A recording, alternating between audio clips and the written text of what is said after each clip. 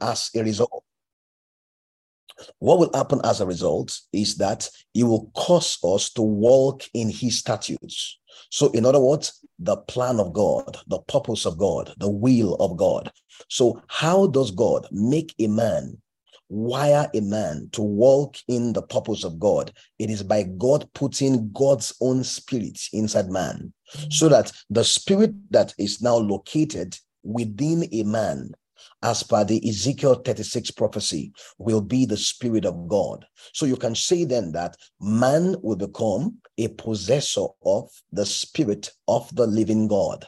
Now, let's look at 2 Corinthians and chapter 13. Right, I'm going to go right to verse 14. That's the last thing Paul told the Corinthians. He says, the grace of the Lord Jesus and the love of God and the communion of the Holy Ghost be with you all. Amen. Now, if we look at that a bit more closely, it reads this way: the grace of our Lord Jesus Christ. You see that word "and" there, right? Well, it is from a word in the Greek that actually is a further explanation. You know, in the English, you could say Seku and Pastor Paul. Well, Seku is not Pastor Paul, but you could say, well, Pastor Paul and Tisha's dad. Now, Pastor Paul and Tisha's dad, that's the sense in which it's talking about the grace of our Lord Jesus Christ and the love of God. So Pastor Paul is also Tisha's dad. So Tisha's dad is a further explanation of Pastor Paul. Not two entities, but the same entity, with one being a further explanation of the other. So that way you can say the grace of our Lord Jesus Christ, that is to say the love of God, which is the communion of the Holy Ghost. So we can say the grace of Jesus, or we can say the love of God, or we can say the communion of the Holy Ghost. You see, that word communion is a word that means to share or to give or to distribute or to supply. So we can read that text this way: the grace of the Lord Jesus Christ, that is to say the love of God, which is the supply or the giving of the Holy Ghost. Now, the word ghost there is Old English. The word used and translated ghost there is exactly the same word that otherwise in the Bible is translated as spirit. So we can read it this way: the grace of our Lord Jesus Christ, which is the love of God.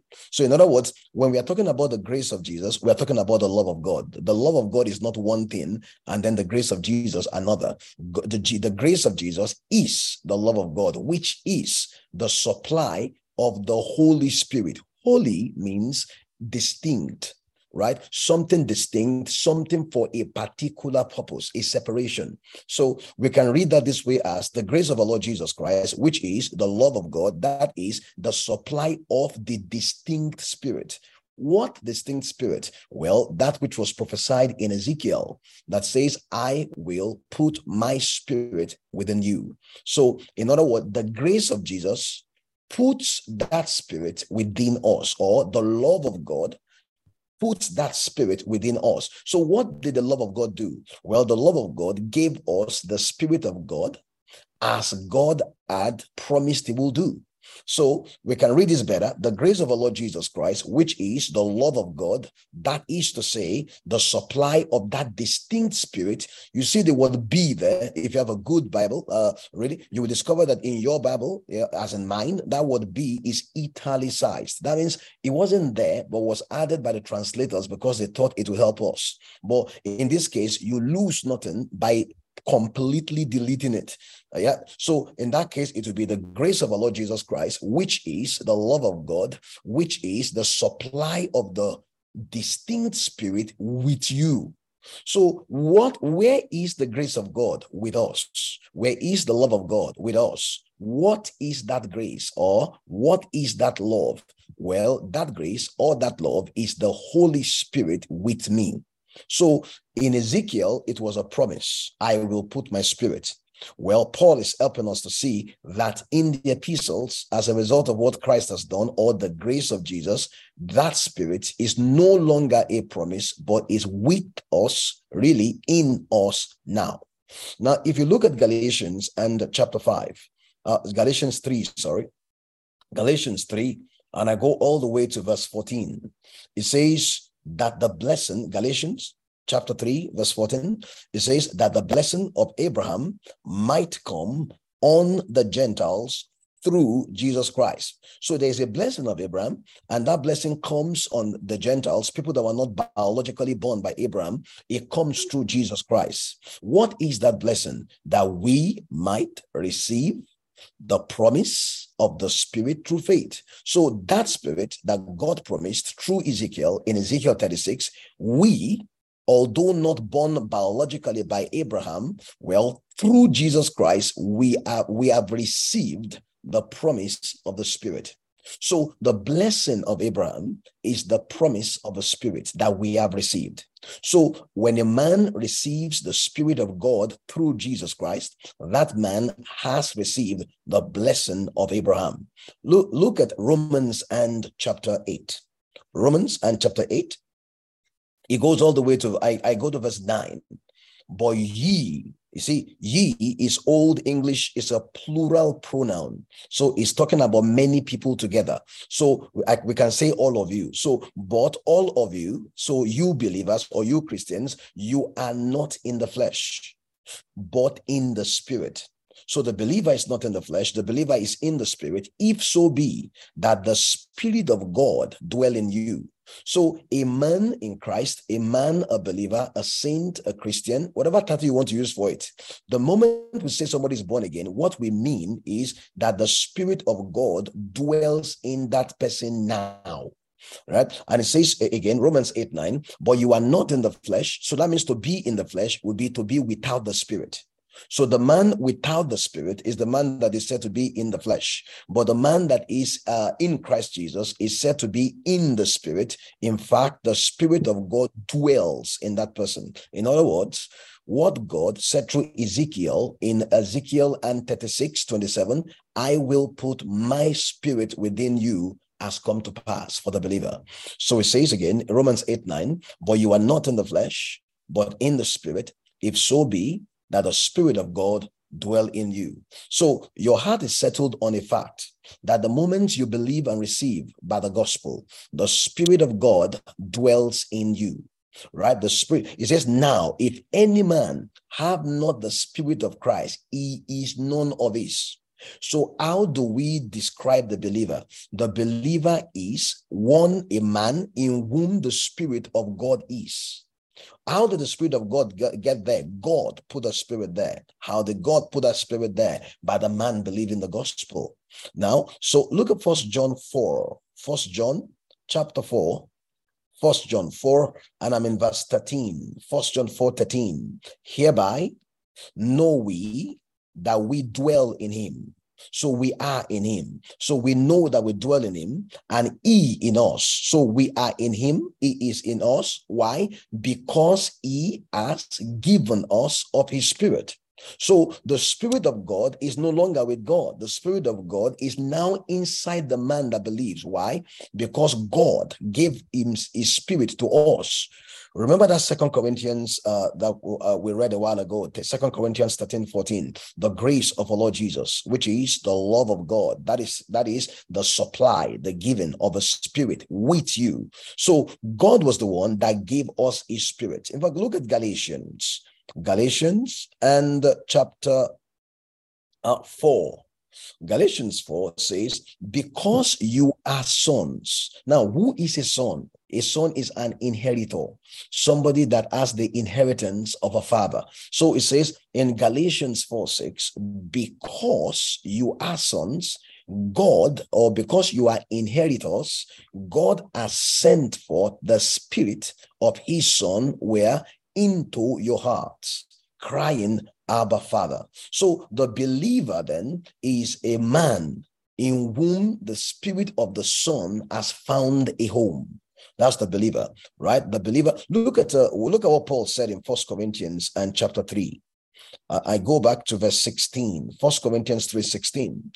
It says, know ye not that ye are the temple of God? So what are we? We are the temple of God, right? It says, do you not know that you are the temple of God and that the Spirit of God dwelleth in you? So the mighty fact, the big fact that Paul wanted to get across to the Corinthians was the reality of the indwelling of the Spirit, even for the Corinthians. Now, I don't know about you. If you've read about the Corinthians, they were a wild bunch, a weird bunch. But even then, Paul said that did they not know that the Spirit of God dwells in them. So we can then comfortably say this, that the believer is a man who has the Spirit of God in him, permanently so. Now, look at Ephesians and chapter 1. Ephesians 1, and I'm going to go to verse 13. When does a man have a spirit? Look at verse 13, Ephesians 1:13. In whom ye also trusted, after that you heard the word of truth, the gospel. What did we hear? We heard the gospel. What gospel? The gospel of your salvation, in whom also after that you believed. So number one, we heard the gospel of salvation. Number two, we believed. What happened after we believed? Ye were sealed with that Holy Spirit of promise, which the same Holy Spirit of promise that we read about in Galatians 3:14 just a while ago. So when does a man receive the Spirit of promise? When the man believes the gospel. So there is no such thing as a man has believed the gospel and he doesn't have the Spirit. No, the moment a man believes the gospel, right, he is sealed with the Holy Spirit. That is the promise of God. So the man that has believed the gospel has, by believing it, right, now become the dwelling place of the Spirit of God. That's important. Now, you come with me then to Acts chapter 8. I want to show you something. So if you look at Acts chapter 8, in Acts chapter 8, we are told in verse 5 that Philip went down to the city of Samaria. What did he do there? He preached Christ unto them. So the message of Philip was Christ. Now, what happened in verse 6? The people with one accord, they gave heed to those things that Philip spake.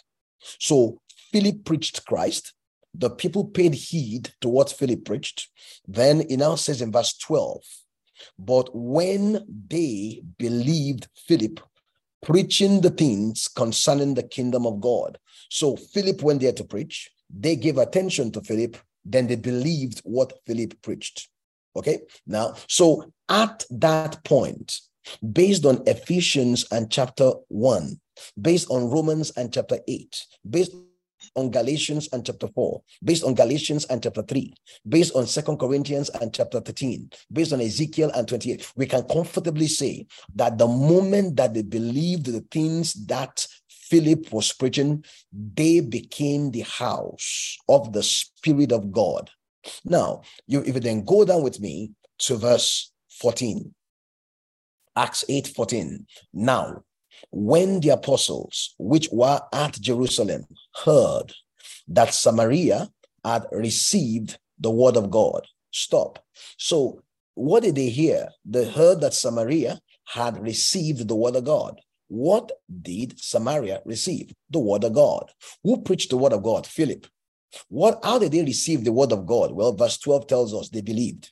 So a man receives the word of God by believing what is preached. Now, what did we say about what happens the moment a man believes the word of God? Well, he receives the Spirit.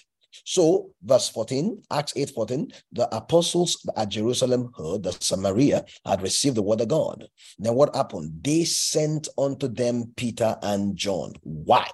Look at verse 15, Acts 8:15. So that's Peter and John, when they were come down, they prayed. They prayed for them. Who are the them? The people that had received the word of God in verse 14. So it says they prayed for them that they might receive the Holy Ghost. Okay? They prayed for them that they might receive the Holy Ghost. So somebody says, well, Sekou, I thought you just said that the moment a person believes the word of God, he has received the Holy Ghost. Yes. Now, let's slow down here. If you look at verse 14 says, there's a word that is common to verse 14 and verse 15. In verse 14, it says, Samaria had received. right? Samaria had received the word of God. You see that word received there? Then go to verse 15. It says, who, when they were come down, prayed for them that they might receive the Holy Ghost. You see that word receive in verse 14 is not the same word as that word receive in verse 15. Although our English Bibles, our beautiful King James or whatever version you use, makes it look like the reception in verse 14 is the same reception in verse 15. No, you see, the word used in verse 14 is a word dekomai. It simply means to welcome something, right? Whereas in verse 15, the word used is the word lambano. Lambano means to seize something. So something is there, you are taking it. You are taking hold of something. You are seizing something. Now, so in verse 15, then, when it says, when they were come down, prayed for them that they might receive the Holy Ghost, what they did was they prayed for them that they might take hold, that they might seize the Holy Ghost. What Holy Ghost? The Holy Ghost that they already received in verse 14 when they welcomed the word of God. So when they welcome God's word, when they believe God's word, when they believe the gospel, they were sealed with the spirit of promise. Because anybody that does not have the Holy Ghost is in the flesh. So these guys, the moment they believed the gospel, they were not in the flesh, but they were in the spirit. But according to verse 15, they were not taking hold. So they had something, but they were not taking hold of it. Now that would be similar to I have 1,000 naira in my pocket, and I am going around unconscious of the 1,000 naira in my pocket. So a man with 1,000 naira in his pocket could actually still find himself famished or hungry, right? Because he is not taking account of the resources at his disposal. In this case, the Holy Ghost had been given. The promise had been fulfilled, right? The riches of God had been dispensed. God has, by the grace of God, by the grace of Jesus, made the Holy Ghost and supplied that Holy Ghost into the believers. But the believers were not doing anything with the Spirit that they had received. So, verse 15, Peter and John then came down. Why? Believers ought to do something with the Holy Ghost that they have received. So a man might have the Holy Ghost and yet not do anything about that Holy Ghost or with that Holy Ghost, and it will be like he does not have the Holy Ghost. But really, he has the Holy Ghost because he is not in the flesh, but he is in the Spirit. So what did they Peter and John do? Peter and John did not say, Philip, get up again, preach the gospel to them. You must preach the gospel to them so that they can believe again and believe and believe and believe and believe. No, that's not what they did. Rather, they came to do something phenomenal. Look at verse 15, Acts 8:15. Who, when they were come down, prayed for them that they might receive. Notice, they didn't come that God might give them. They came to pray for them that they might receive. So the issue was not on God's side. God had given, and they were already possessors of the Holy Ghost, but rather they were now meant to receive. That means lambano, that's the Greek word, or which means to seize or to take hold.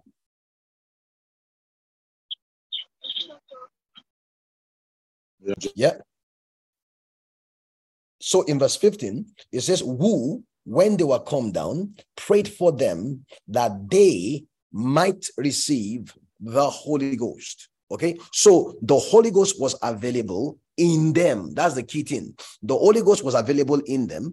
The Holy Ghost was not in some far away dimension, but was on the inside of them, because the Bible says anyone that does not have the Spirit of God, right,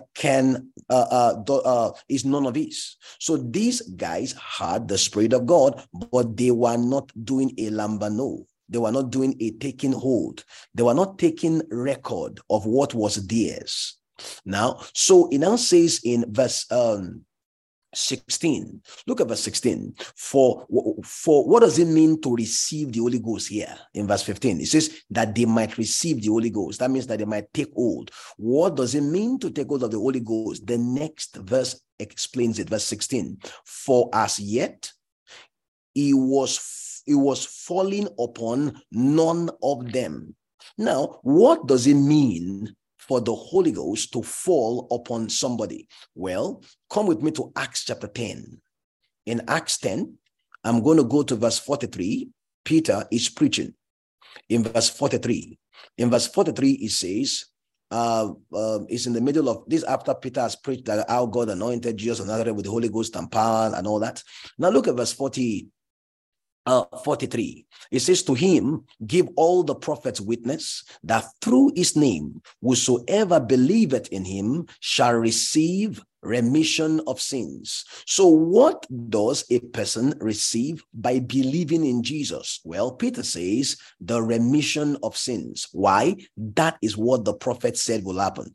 Okay, now look at verse 44. While Peter yet spake these words, the Holy Ghost fell on. Now, look at what the Holy Ghost fell on means. The Holy Ghost fell on all them which heard the word. It says in verse 45, what does that mean? And they of a circumcision which believed were astonished, as many as came with Peter, because that on the Gentiles had been poured out the gift of the Holy Ghost. How do we know? 46, for they heard them speak with tongues. Okay, so when it says the Holy Ghost fell on them in verse 44, it means they spoke in tongues. No, not that a spirit moved their mouth, not that God forced their mouth open. Instead, they did something. So they spoke in tongues. So the Holy Ghost falling on them simply means they did something. It doesn't mean if you're in that place, you will have seen something from the sky and you'll say, hey, it is dropping like a Superman and it's like a fireball. And it's no. It's not physical, it's spiritual. So the Holy Ghost falling is men that believe doing something. In this case, speaking with tongues. So let's go back to Acts 8. So Acts 8 and verse 15. Who, when they were come, prayed for them that they, look at it again, not God, that they might receive the Holy Ghost, which means that they might seize, might take hold. Why? For as yet he was falling upon none of them. What does that mean? So we've explained from Acts 10 what it means for the Holy Ghost to fall on people. We've shown from Acts 10 that the Holy Ghost falling on people is men that believe actually speaking supernaturally in other tongues. So verse 16 means, they were praying for them in verse 15, so that in verse, why? Because they had not started to speak in tongues. Why had they not started to speak in tongues? They had not done a lambano. They had not taken hold. They are not seized. They are not taking it as their own prerogative or their initiative to take of the Holy Ghost in them and put that to use. So it says, what happened then in verse 17? Then laid they, that means Peter and John, their hands on the believers or them that they received.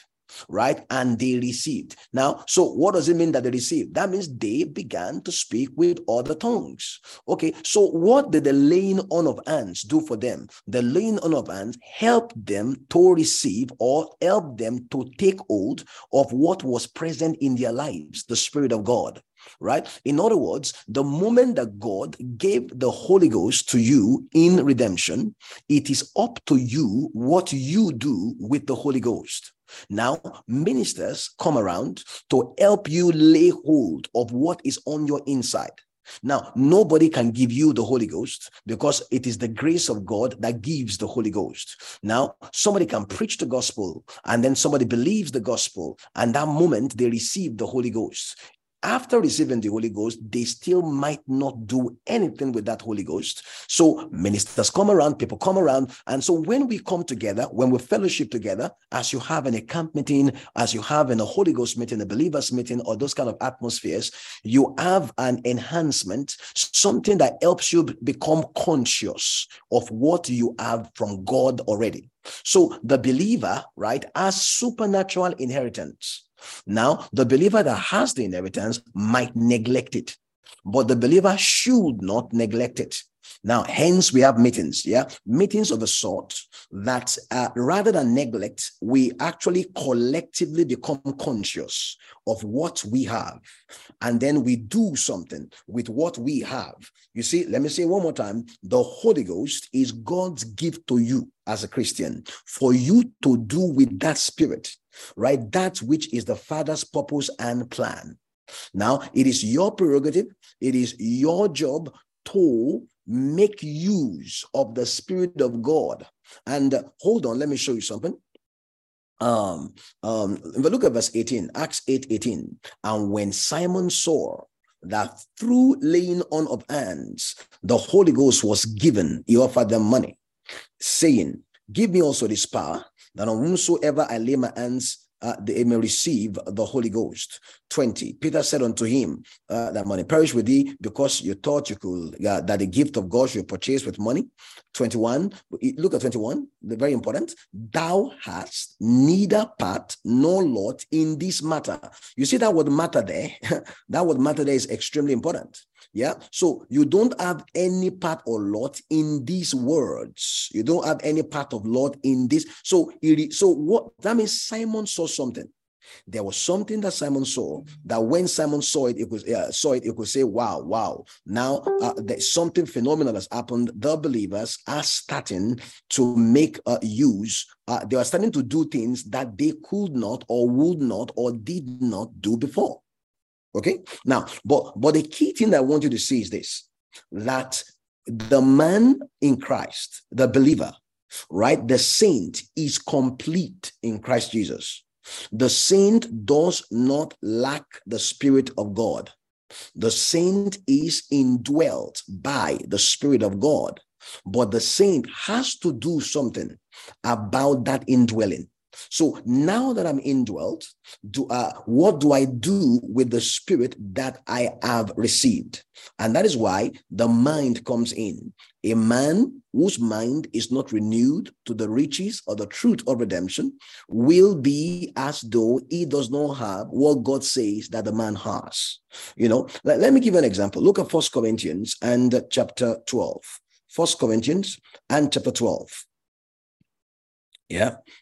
It says in verse 1, it says, now concerning spiritual gifts, brethren, I will not have you ignorant. Okay. So number one, it's about spirituals. And number two, the challenge was ignorance. Listen carefully. So when it comes to spirituals or the things of a spirit, as in anything spiritual, the greatest hindrance to enjoying or expressing or releasing or participating in the supernatural will be ignorance about the facts that govern it. Now, look at verse 2. Look at verse 1. Verse 1 is Paul doesn't want them ignorant.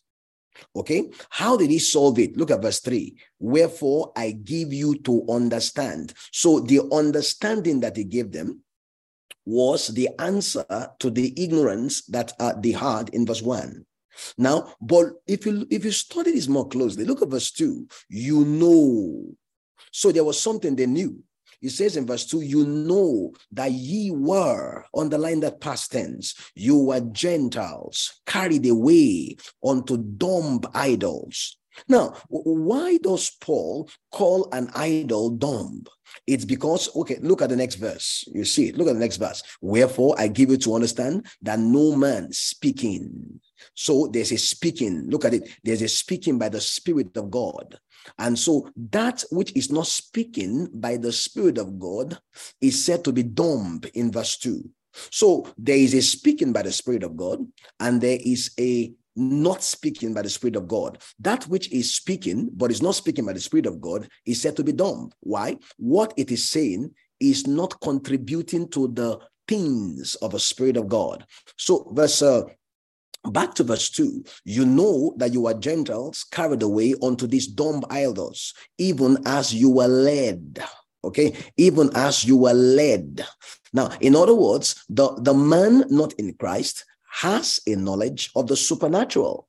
But that knowledge is an idol-dominated knowledge, is an idol-initiated knowledge, is an idol-instructed knowledge. It is not the knowledge that is taught by the Spirit of God. Let me say it again. So a man can participate in the spiritual, and that participation can be the way that Gentiles participate, which Paul calls ignorance.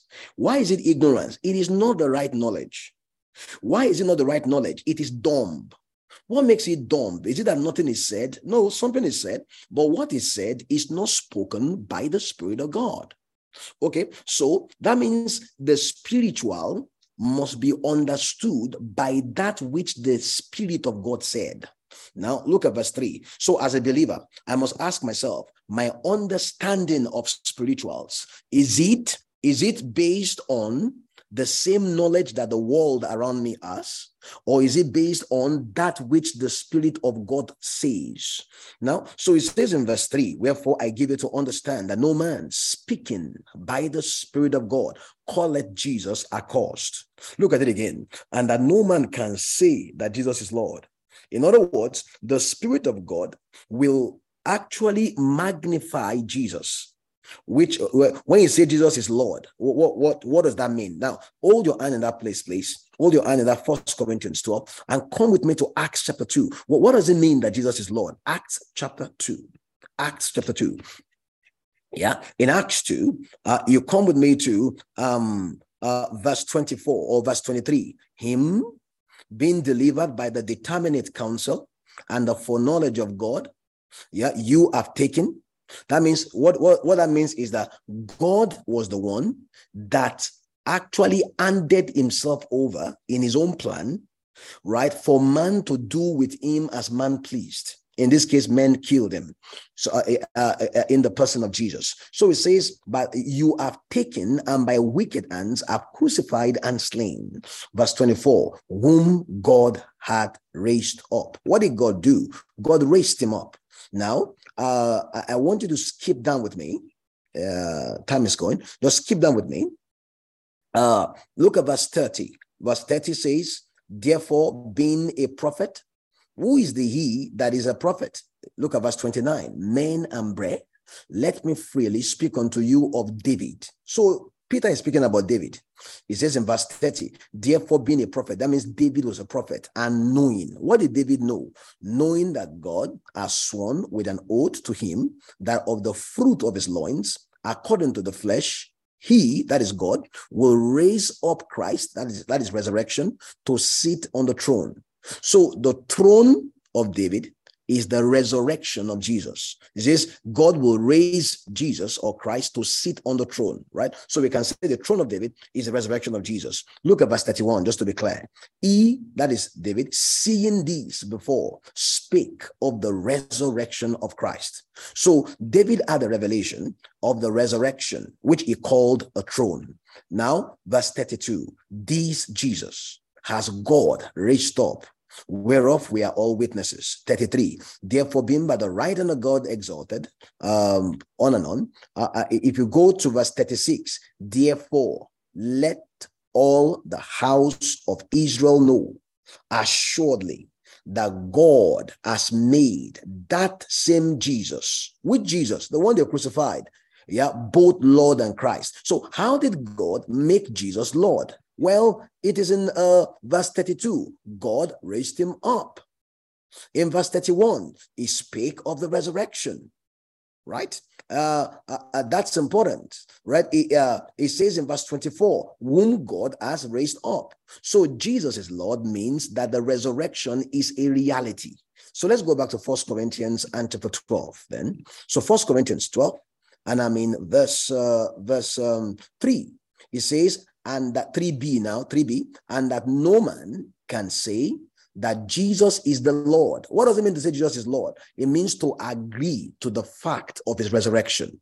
So nobody. So what is a dumb idol in verse 2? That which cannot affirm, that which is not loud on, that which is not emphatic about the resurrection of Jesus. So it says that no man can say that Jesus is Lord, but by the Holy Ghost. So what testimony does the Holy Ghost inspire? It's a testimony of the resurrection of Jesus. Now, that is a basic fact about spirituals. Concerning spirituals, brethren, I will not have you ignorant. The number one thing not to be ignorant about is the reality of the resurrection of Jesus. Now, how do people understand spirituals? It says Gentiles carried away onto dumb idols. Now, dumb idols, right, really refer to the gods that people worship, the gods that the heathen worship. Now, what is it about gods that people worship? Well, people have as many gods as they have issues. So look at it. Look at 1 Corinthians chapter 8. 1 Corinthians chapter 8. It says in verse 4, as concerning, 1 Corinthians 8:4, as concerning therefore the eating of those things that are offered in sacrifice unto idols, you see idols, we know that an idol is nothing in the world and that there is none other God but one. Verse 5, but though there be that are called gods, plural, whether in heaven or earth, as there be gods, plural, many, and lords, many. You see, but to us, there is one God. Well, look at that. So what is the world? The world refers to those that recognize and relate to many gods. So when you need rain, there'll be the God of rain. When you need harvest, the God of harvest. When it's too hot, the God of cool, or the God when it's too cold, the God of heat. So men that are lost to the revelation of Jesus, they have many gods. There is a God for each thing. But look at what Paul says in 1 Corinthians 8:6. To us, there is one God, the Father, of whom are all things, we in him, one Lord Jesus, and by whom are all things, and we by him. Let's go back to 1 Corinthians 12. So for us, there's one God, but for the world, there are many gods. So when it comes to spirituals, go to verse 4. Now, there are diversities of gifts. So that means the gifts are many, but the same Spirit. The Spirit is one.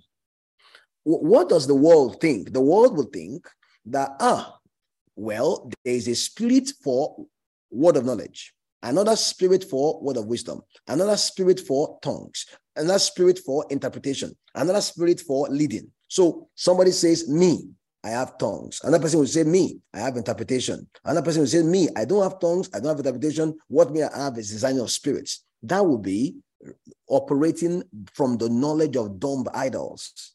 Right? For us, there is one Spirit. Look at it again. 1 Corinthians 12:4. Now, there are diversities of gifts.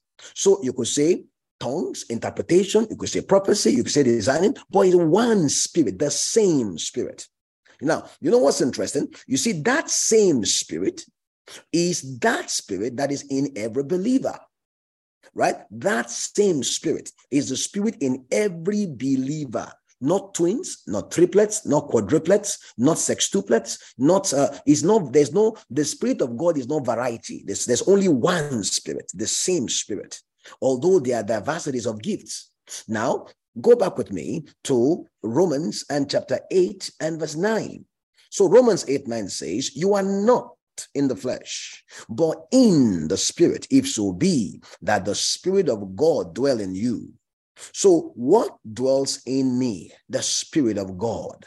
What dwells in me? The Spirit of God. So let's go back to 1 Corinthians and chapter 12 then.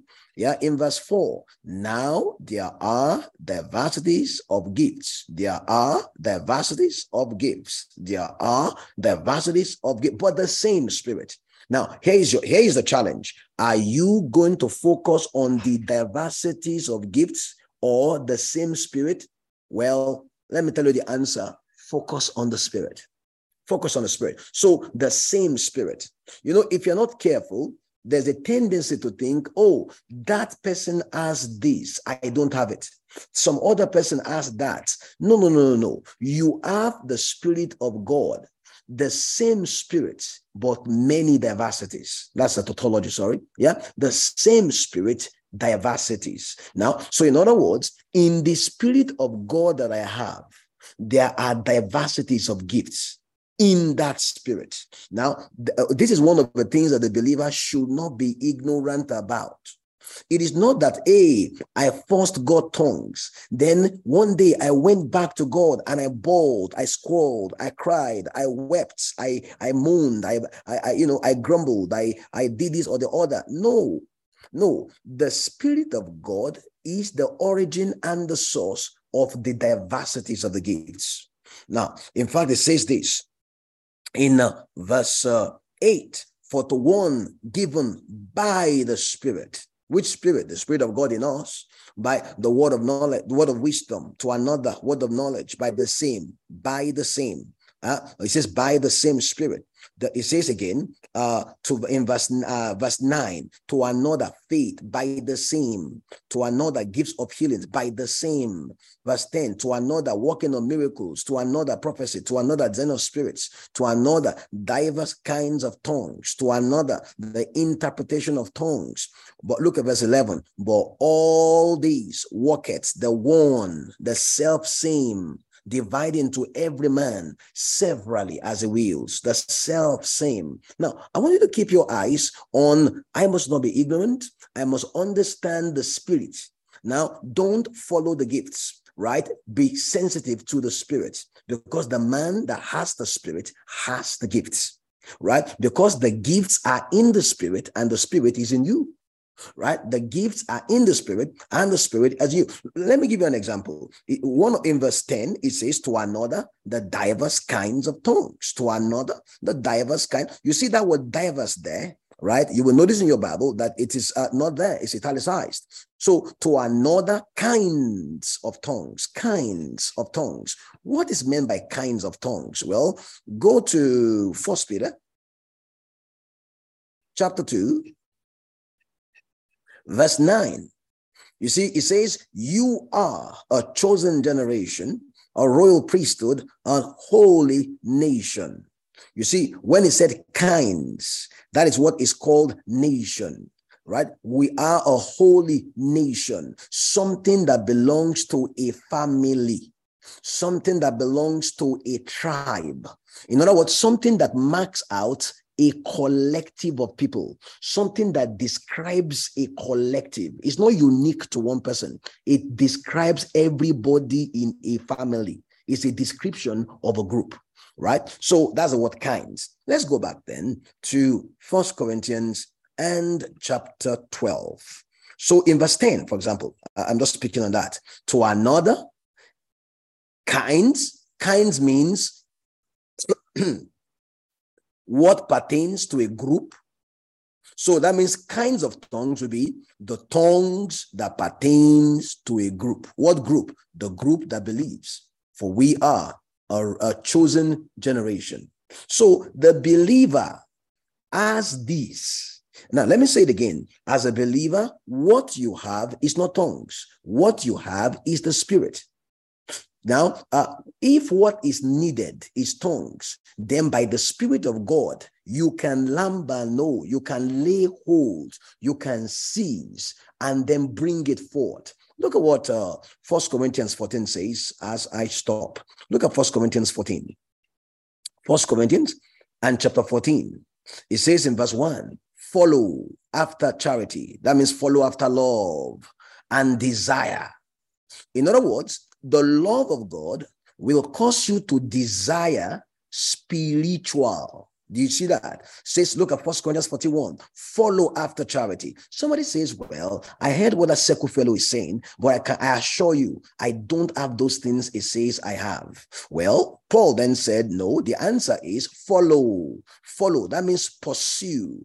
Follow after charity. Charity is love in action. So that love of redemption, the love of God that supplied the Spirit, the love of God, the compassion of God, the mercy of God, follow that, pursue that, right? Pursue that. It says, follow after. Thank you, Pastor.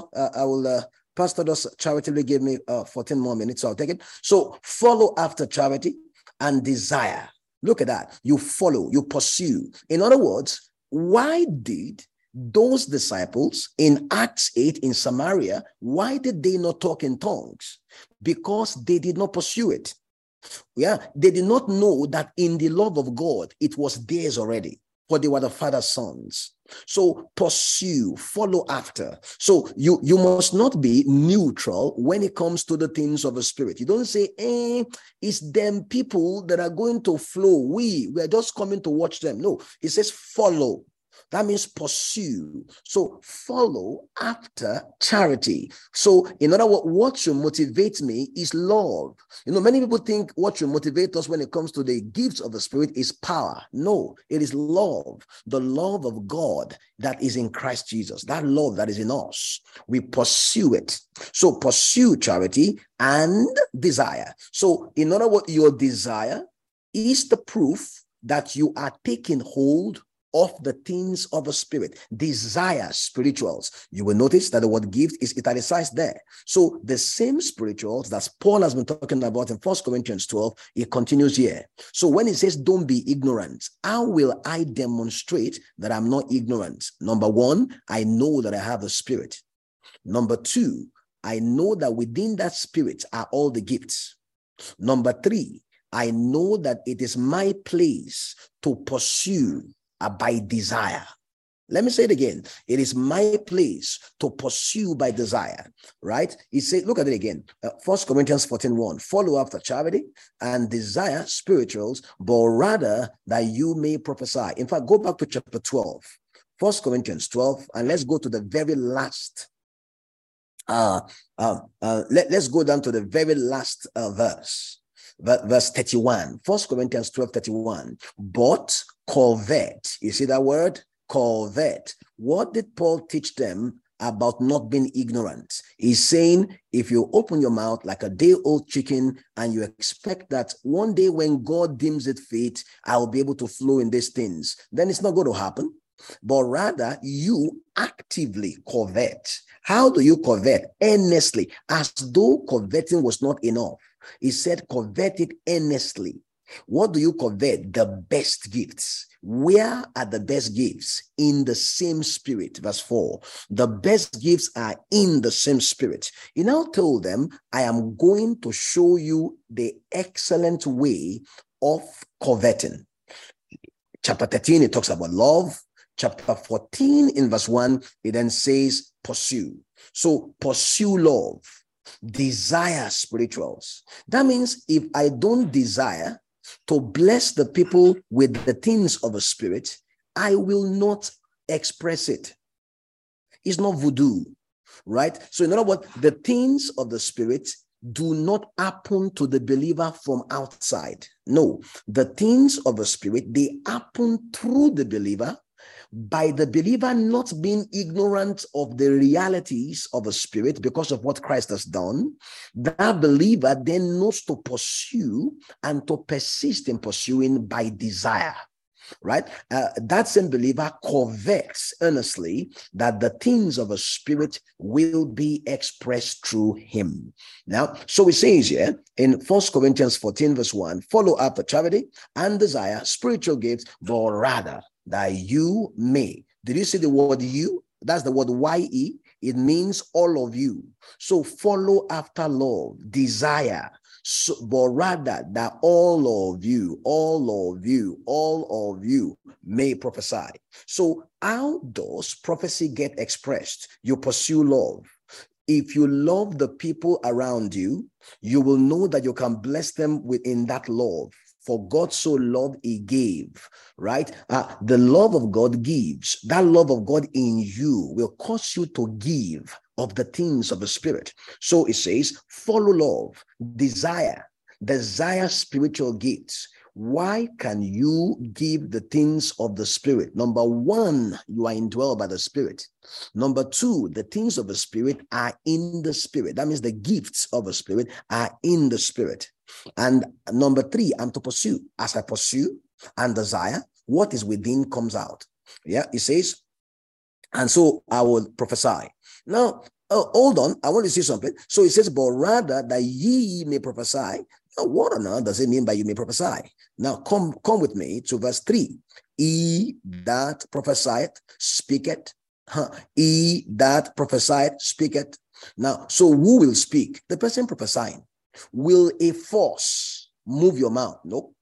Will something like a pin smack you at the back of your head? Nope. Will your eye just open of its own accord? Nope. Is there going to be a ghostly voice saying, say after me, yea, my people? No. Rather, he that prophesied. So you are the he. Right? So when you read verse 3, you say, I'm not ignorant. The Spirit of God is in me, and the gifts are in the Spirit. The Spirit is in me, and the gifts are in the Spirit. I pursue love, and in pursuing love, I desire to express. Now, it says in verse 3, he that prophesied speaketh. So if you keep on thinking, you won't speak in tongues. You won't prophesy. It is only when you speak that you have spoken. Until you have spoken, you haven't spoken. So how does a man speak in tongues? It will be by beginning to speak. How does a man flow in the things of the Spirit? It is by beginning to exercise that which is in control of. You are in control of your mouth. You are in control of your desire. You are in control of your pursuits. You are in control of your knowledge. So you align your knowledge, you align your desire, you align your pursuits with your mouth, and take it that it is the language of the family. This thing is our family inheritance. Every one of us can participate in it because it's the Father's gift to us. So I give myself. Now, so it says in 1 Corinthians 14:3, he that prophesied speaketh. So you tell yourself, I am that prophesying man. I love men enough to come out of my own head and to just stop thinking only and to add action of speaking to my thinking. Yep. So it says in verse 3, he that prophesied speaketh unto men to edification, exhortation, and comfort. Now, look at verse 4. He that speaketh in an unknown tongue, he edifies himself. He that prophesied edified the church. Can you see? So I want the church edified. So what do? I speak to the church. What does it mean to speak to the church? I will not just talk in tongues. Because if all I do is to talk in tongues, I edify myself in verse 4. I must then do something other than speaking in tongues, or in addition to speaking in tongues, in order that I can take everybody into edification. That the edification means to build up, right? Now, look at verse 5, for example. Verse 5, Paul illustrated, I would that ye all, he underlined that. What is ye all? All of you. So I will that you all speak with tongues. So why would some people not speak in tongues? They do not know that they have a divine permission to speak in tongues. They are waiting for something. They are waiting for whatever they are waiting for. Now, but he says here, I will that you all speak with tongues, but rather that ye prophesied. So how many believers did Paul expect to prophesy? All believers. All believers. He says that you prophesied for greater. That word greater means he is getting something done. For greater is he that prophesied than he that speaketh with tongues. Hold on. He didn't say that God is bigger in one man than the other. No, it's not a variation in the size of God. Now, I know we are Pentecostals, yeah, and Pentecostals are quite big on the word anointing. Now, but he didn't even say one person has more anointing than another. He just said greater is he that does one thing over what the other person doesn't do. So he says, for greater is he that prophesieth than he that speaketh with tongues. So in other words, I can say all I'm going to do is tongues, or I can say I'm going to do greater. I'm going to add something to my tongues. Look at it again in 1 Corinthians 14:5. Greater is he that prophesied than he that speaketh with tongues, except he interpret. Hold on. Who is to interpret? The he that speaketh with tongues. Now, why can he that speaks with tongue interpret? Because he understands that both the interpretation and the tongues are in the Spirit, and the Spirit is in the believer for the believer to use to edify people. Glory to God. Now, so in other words, when we come together then, yeah, we can have a phenomenal camp meeting in 2022. That means I will not come as a spectator. I will come as that believer. I will add 1, my presence, 2, my participation, 3, my words, 4, my desire, my expectation, right? 6, I will actually participate in giving a tongue. Or 7, I will participate in interpreting the same, right? I will not shortchange myself, right? I will basically lambano. So I would not stop. For example, in Acts 8, those believers, they stopped at, we are born again, that's enough. Right? But then Peter and John came and then told them, don't stop there. Lambano, take is there. Take it. It is there. Take it. So they took and they spoke in tongues. Paul is now saying, don't stop at tongues. Take it. Interpretation is there. Take it. And when you take interpretation, add it to your tongues, you prophesy. So prophecy is there. You see the way it works. So it will look like you are doing one thing, but you are doing many things by actually not stopping. You don't stop at, well, you see, I'm a shy person. No, you are the shy person that edifies people. Well, I don't really talk. No, you are the I don't talk person that speaks by the Spirit, that speaks the things of the Spirit, that edifies others, that contributes to the meeting and moves in the Holy Ghost. Right? Let me say one more time. The things of the Spirit require your zeal. Go to verse 12. Verse 12. Verse 12, 1 Corinthians 14:12. Even so ye, what is ye again? All of you. So this thing Paul is writing pertains to everybody in Kingsville. Even so, all of you, for as much as you are what? Zealous. So I am to be zealous of spirituals. Then it says, seek that you may excel. In other words, whether I excel in the things of the Spirit or I don't excel in the things of the Spirit, it is not in the hands of God. Look at verse 12 again. Even so ye, for as much as you are zealous of spiritual gifts, seek that you may excel. So in other words, there is a coveting, a desiring, a pursuit, a persistence. There is a replacing ignorance with knowledge. There is, I'm going to be out there to love somebody else, love them enough to speak, love them enough to contribute, love them enough not to be a spectator. It says, seek that you may excel to the edifying. Now that means I can excel to one level today, and I can excel more tomorrow, and I can excel yet more the day after. How much I excel in the things of the Spirit is not in the hands of God. He has given us His Spirit and has given us His word, and has given us one another for us to practice, for us to pursue, for us to come to our meetings and make our meetings the house of the Spirit of God. Well, guys, I'll have to stop there.